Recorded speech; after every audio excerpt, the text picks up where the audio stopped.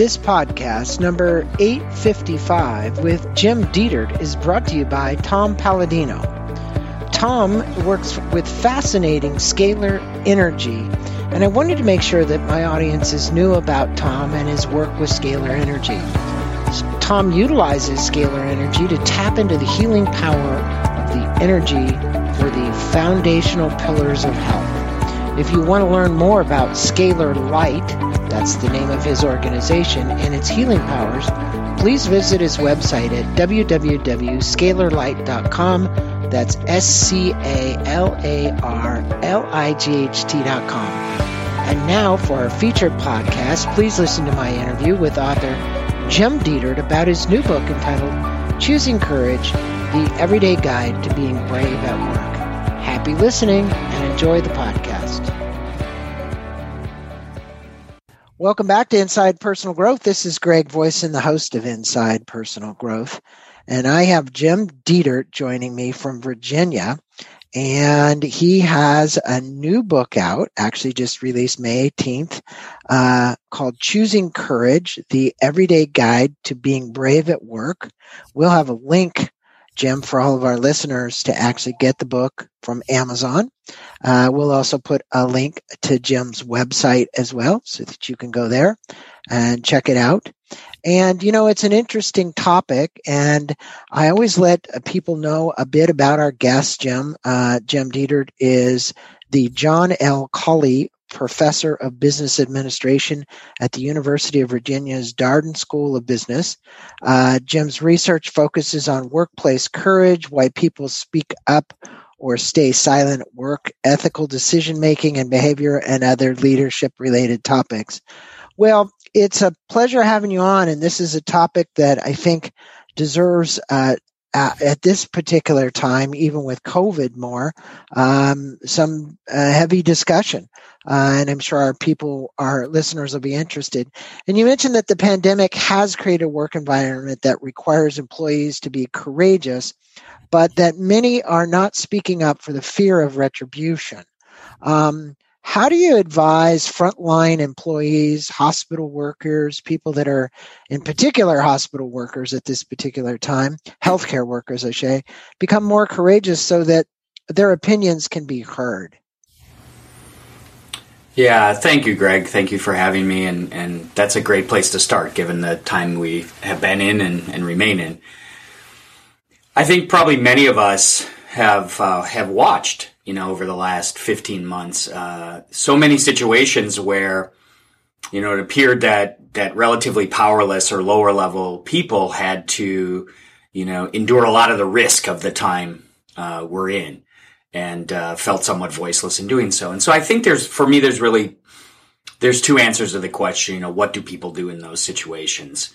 One, I think, is to try to create, and this is difficult, to try to create a conversation around shared goals or shared objectives or the superordinate goal. What is something we both care a lot about? So obviously what tends to be happening, right, if you're talking about healthcare employees or frontline service workers, is that there's a pitting of interests, right? So obviously those frontline workers in particular care about being safe, while the operators, owners, etc., are also worried about other things like financial viability, continuing to serve customers, right, doing the important work. And so the question is, can those people on the front lines create a conversation that doesn't immediately come off as sort of me against you or my objectives against your objectives? And I think ultimately that's what most of us fear in difficult conversations, is that we fear that when we speak up, it's going to be perceived that it's sort of me pitting my interests or objectives against yours. And that's an obviously confrontational framing. And so I think the question, though hard to do, is whether those frontline workers can find a way into the conversation, where they say, look, I share the same objectives. I know we have a financial reality. I know we want to care for and have to care for our patients. I'm also feeling this way. Are there ways we can take care of both of those needs? And so for me, a lot of the entree into being courageous is to try to create a path whereby the conversation feels like it's a we and we're on the same team conversation, as opposed to a I feel right now I'm losing, and I'd like to change the dynamic so that you feel you're losing. That tends not to go very well. Yeah. Well, it's an interesting dynamic that the having that conversation, right? That people literally have the courage to do it, because I think the bigger part is their own psychology around having that courage to step up and do that, and to be significant enough, feel significant enough that they want to be heard. And you have read and done lots of research about courage in the workplace. That's kind of your bailiwick. And based on the books, the articles, the research, the papers that you've learned about being courageous in the workplace, how would you advise somebody who's listening to us right now and they're saying, I just don't have the courage to speak up, Jim? Yeah, I mean, I'm afraid of my job. I'm afraid of losing my job. I'm afraid of the retribution. I'm afraid of a lot of things. And I think fear, it's always said fear is that false expectation appearing real.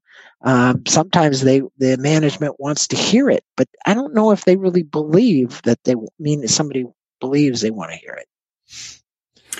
Yeah, I mean, if you look across, let's say, the years of research I've done, and also just sticking even to your initial question about, let's say, frontline workers in the pandemic, I think what I've learned is that part of the issue around courage or courageous actions is people really thinking longer term than most of us tend to do. So in the short run, it can be very obvious and very real why we're afraid. We fear economic or career consequences. We fear social consequences, psychological consequences, looking stupid. What we tend to overly discount is how will we feel in the long run if we don't take action to sort of defend our own sense of self, our integrity, if we don't stand up for the people who are most important to us. A lot of the question around being courageous or not ultimately relates to longer term regrets or lack thereof, and then longer term sense of having a legacy we feel good about or not. And it's much harder to keep our eyes on those longer term concepts like regret and legacy when we're fearful in the moment. Now, again, going back to like these frontline workers in the pandemic, I think a big part of courage is also is saying, what am I doing to keep myself really invaluable to my employer and valuable to other potential employers? Because part of the courage equation is not feeling trapped. I think in the pandemic, one of the things that made it even harder for folks is there was a sense that there was no job mobility, right? We were shedding jobs. We weren't adding jobs. And so that makes it even harder to step forward and say, I'm going to do what I think is right or say what needs to be said, and I will live with that. I'll move if I need to. And frankly, one of the most courageous things that people can do is at times say, look, for who I am and what I want from my life, I refuse to be a cog. I have tried. I have tried to create a we. I have tried to be a team player. I have tried to be honest. But that is not being reciprocated, and it's time for me to move. And I don't think it's surprising at all that, there was a recent Harris poll, I think it was, that showed that 44% of folks said just in the last couple of months that they want to change jobs within the next 12 months. Yeah. I think that says a lot about what people have concluded about their employers and their bosses.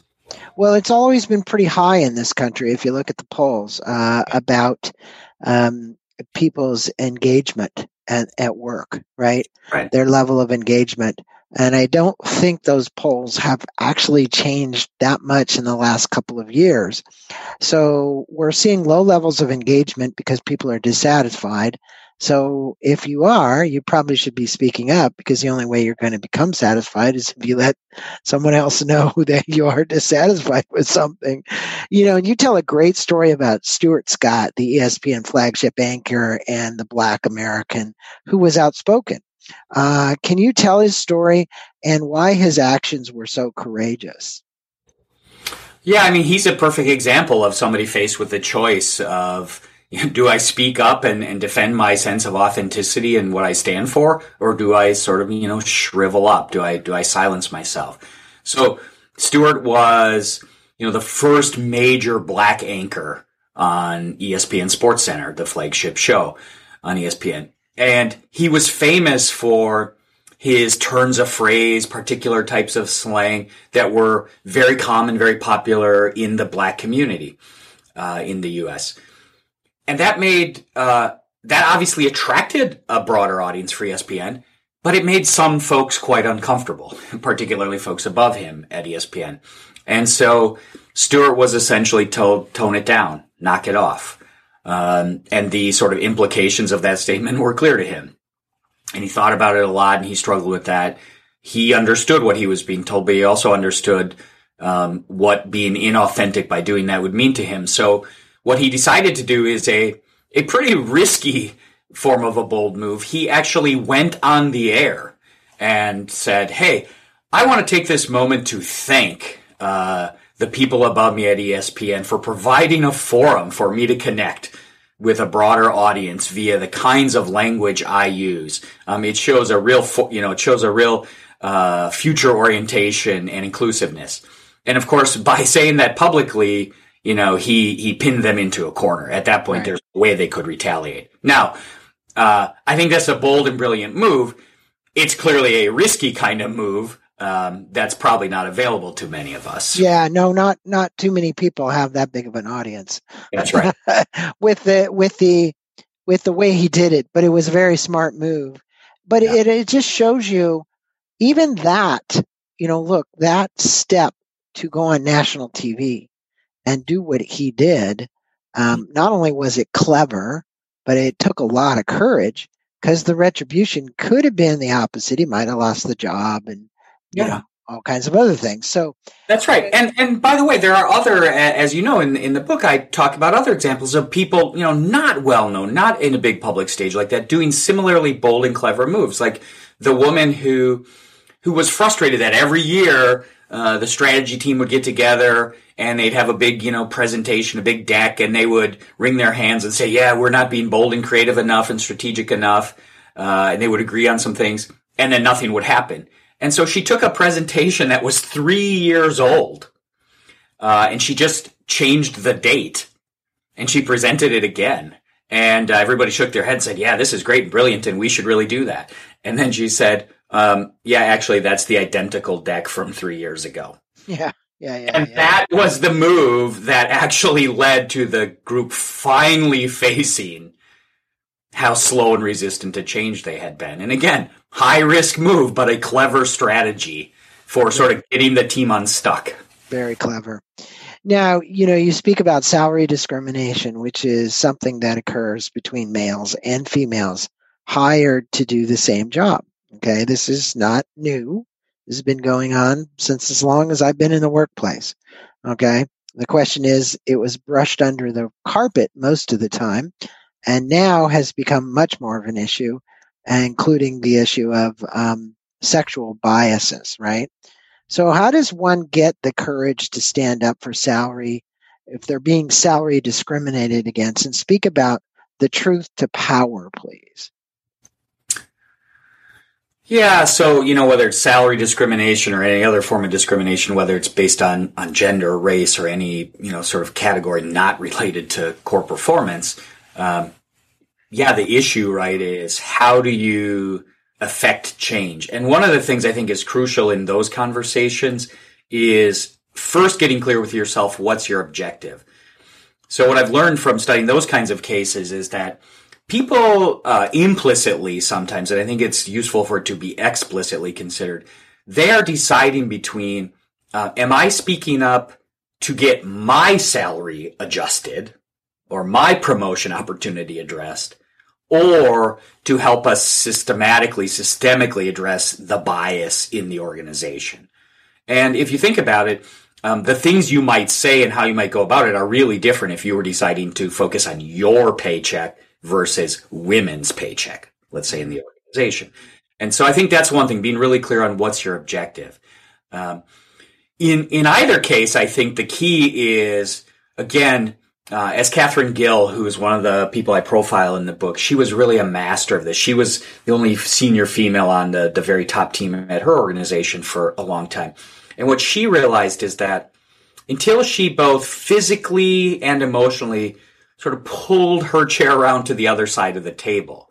That is, really sat with them and created a we situation.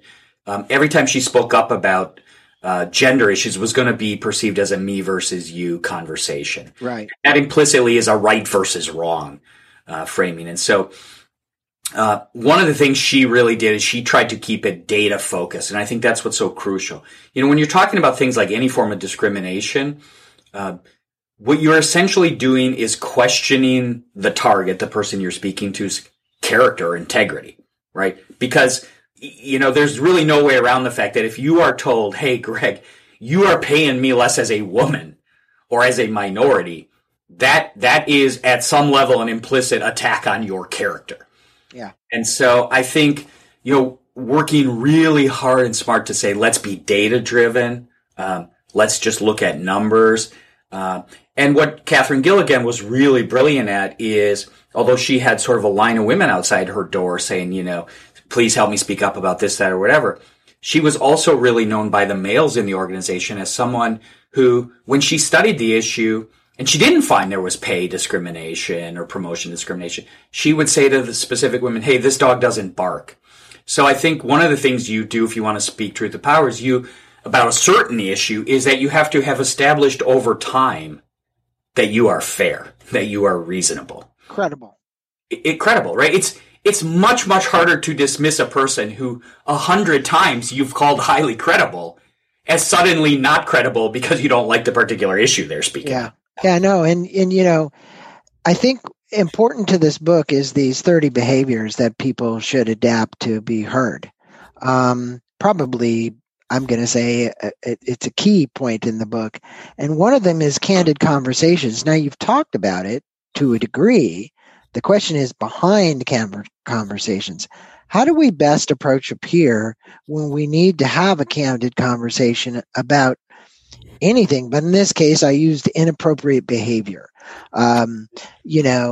sexual discrimination, candid conversation that's not right. Now we're seeing these candid conversations actually come out in the media, especially if it's a high profile person. Yeah. I mean, we have the governor of New York. We've got, the litany of people that I could say, why did you go all the way to the media like that to have that candid? You waited way too long to allow that candid conversation to occur,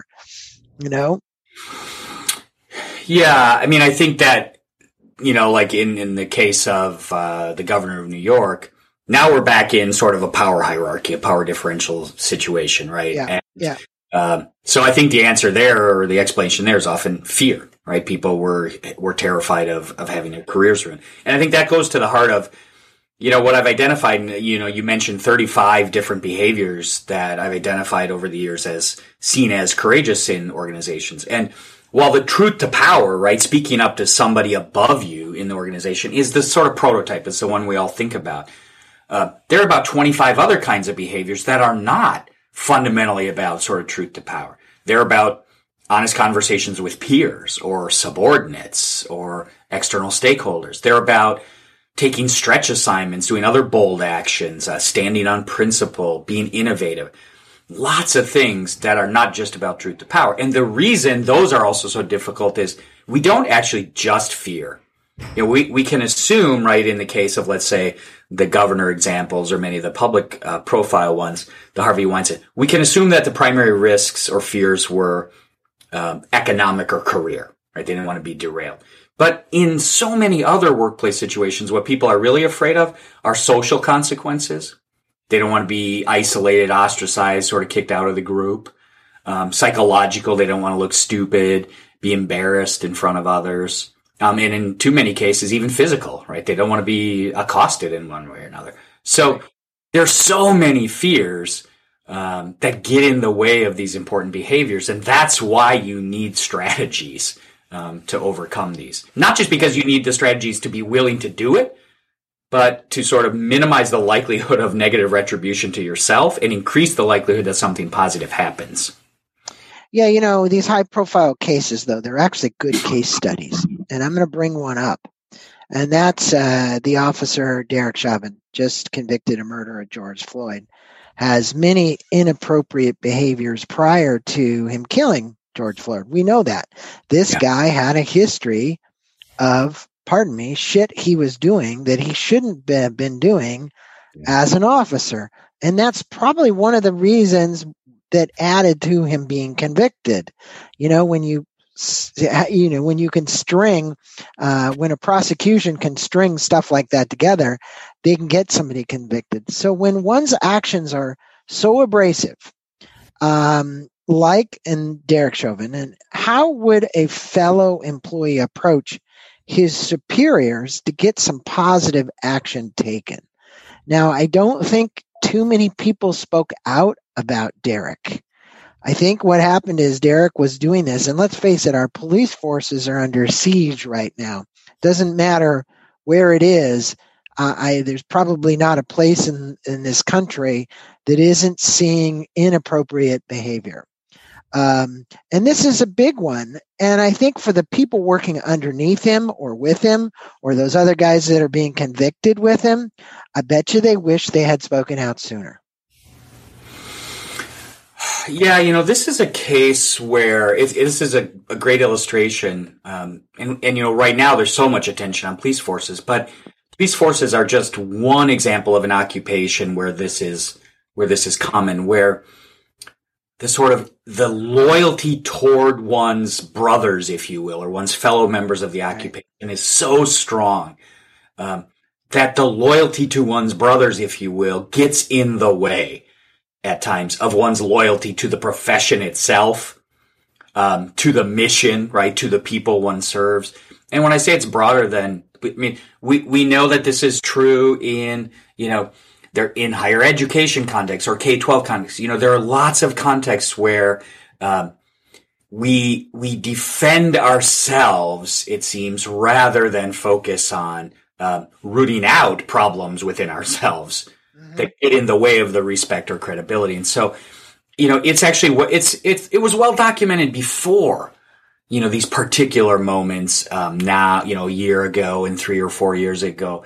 It's been well documented for a long time, that police are one of those cultures where sort of your loyalty to your brethren, gets in the way of rooting out problematic elements. And so it's a little hard to say, in that context, whether the issue is, that captains, superiors wouldn't act when others spoke up about each other, or whether people just didn't speak up. Not because they were afraid of their boss, but because, again, this social fear, this sense that you do not rat out others, is so pervasive. And so I think when people are talking about changing the culture of policing, a lot of it's probably less about changing a culture of fear of speaking up than it is about a culture of speaking honestly, to each other. Yeah, makes sense. You see that, for example, sports is another context, right? There are some positive examples of folks really speaking out about certain, locker room behaviors, types of, locker room behavior, for example, that might have been really demeaning to women for far too long. And the solution to that is not that, players probably go and rat out others to the coach. The solution is that players learn to start confronting each other. Yeah, I'm not certain that, it's dominated by male behavior, but most of the vocations that you just spoke of, including police and sports, so we're talking baseball, basketball, it's a male-dominated sport. And there's an underwritten rule that has been carried on from generation to generation that's not what you do, right? And so I think it's kind of tough. And in your chapter on choosing your battles, you mentioned that when we're emotionally charged, our brains narrow their focus to the present issue, which makes it hard to think about the larger picture, including what might be gained or lost in the long run. What would you advise to our listeners when put into this position, and how would they evaluate the situation? Yeah, I think here the advice, very easy to say and much harder to do, is to recognize the distinction between your emotions as an indicator that something is worth carefully exploring, thinking about, examining, versus your emotions as an indicator that you should immediately act. Our emotions, right, for sure exist to alert us to potential threats or other, salient aspects of the environment that are crucial to us. But they're far from perfect. So, every time you're in a meeting and somebody says something that immediately creates a flash of anger, that's not necessarily a sign that it's an important thing for you to speak up or do something about. And so I think learning to sort of slow yourself down in the moment enough to say, I should evaluate consciously what's going on in this emotional reaction situation is what's crucial. And, don't react from emotion. Actually, that's right. Use your logic, think through something. We always say, take a deep breath. Usually what creates arguments is immediate reaction. It's a reaction, not action, right? Yeah. So, and sometimes it's difficult, but one of the things that does slow the process down, it's been proven, is people kind of take 3, 4, 5 long, deep breaths, before you blurt out what you're going to blurt out. Allow your mind to process what just happened, right? Versus just this knee-jerk emotional reaction that goes, oh, retribution. I'm going to just lash out at whomever for whatever. So I think that's important. I think that's, because, for 2 reasons. One, even if you conclude after you count to 10 or take 3 or 4 slow breaths or jot down a note, even if you conclude, this is an important thing, you'll likely do it in a more competent way. Right? Because one of the things I care a lot about is not just having people, speak up more, be more courageous, but doing it in a competent way. And the likelihood that you do so more competently is so much enhanced once you sort of slow your emotional reaction down a little bit. And the second thing that might happen is if you slow yourself down a little bit, you might conclude, this is a little bothersome or troublesome, but I only have so many opportunities to really be heard and listened to or to get resources. This upset me, but it's not the moment. It's not the most important issue. And so, just keep quiet. Yeah. Good point. Great book, Jim. And I'm going to end our conversation on a note that I usually do. For my listeners, Choosing Courage is the book that we'll be having a link to Amazon. The Everyday Guide to Being Brave at Work. This is a course that Jim actually teaches at the Darden School. And it's a master's course, right? Your master's MBA, executive. Yep. Yeah. So if you were to leave these listeners who are out there now in middle management, upper management, because that's where we get a lot of our listeners from, what 3 major points from your book would you want them to take away, and what could be useful for them in the work environment, and how can they apply it? Yeah, sure. So first, what I would say is a lot of becoming more courageous, whether it's in ourselves or others, is actually dispelling some myths. So one key myth is to let go of the idea that courage is some kind of trait or natural born ability. That's just simply not true. I've looked carefully at the research. Courageous actions come from all kinds of people, all personalities, all demographics. Courageous action is a choice. So the first thing we have to all do is stop excusing ourselves because we think we're not the right type. None of us are any more or less the right type. It's a set of learned skills that we should sort of accept the responsibility for. The second thing I would say is the fact that you feel afraid doesn't mean you can't or shouldn't act courageously. It means you're normal. Every reasonable person has things they fear, whether they're economic or social or psychological. So it really just means the stage is set for you to take those next steps. The third thing I would say is that it's important to remember that courageous actions aren't just the scariest kinds of things that are most likely to come to mind. So yes, we're most likely to think of those whistleblower scenarios we read about in the paper, see on the news.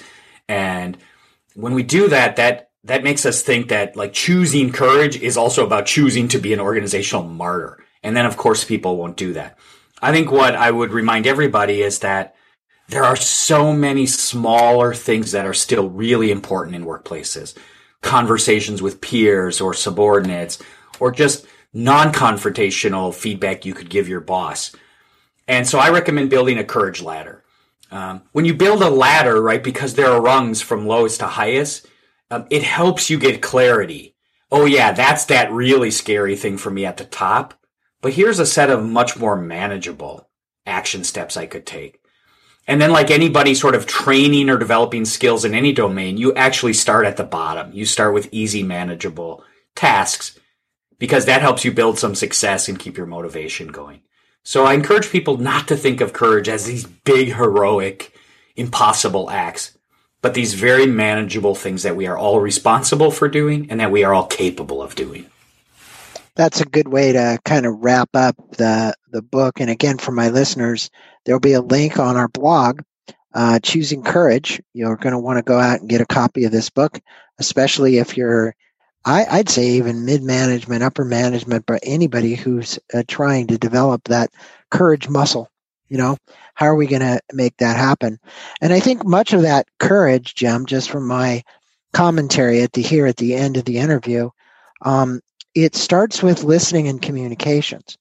And if you're an elevated communicator, meaning somebody who's doing this with more emotional intelligence, with more compassion, with more understanding, you're more likely to be heard when it's your time to step up and be brave and move something forward or move the needle forward that needs to do that. So a plug-in here, actually, there's a podcast from Marianne O'Brien on a Simon & Schuster book called The Elevated Communicator.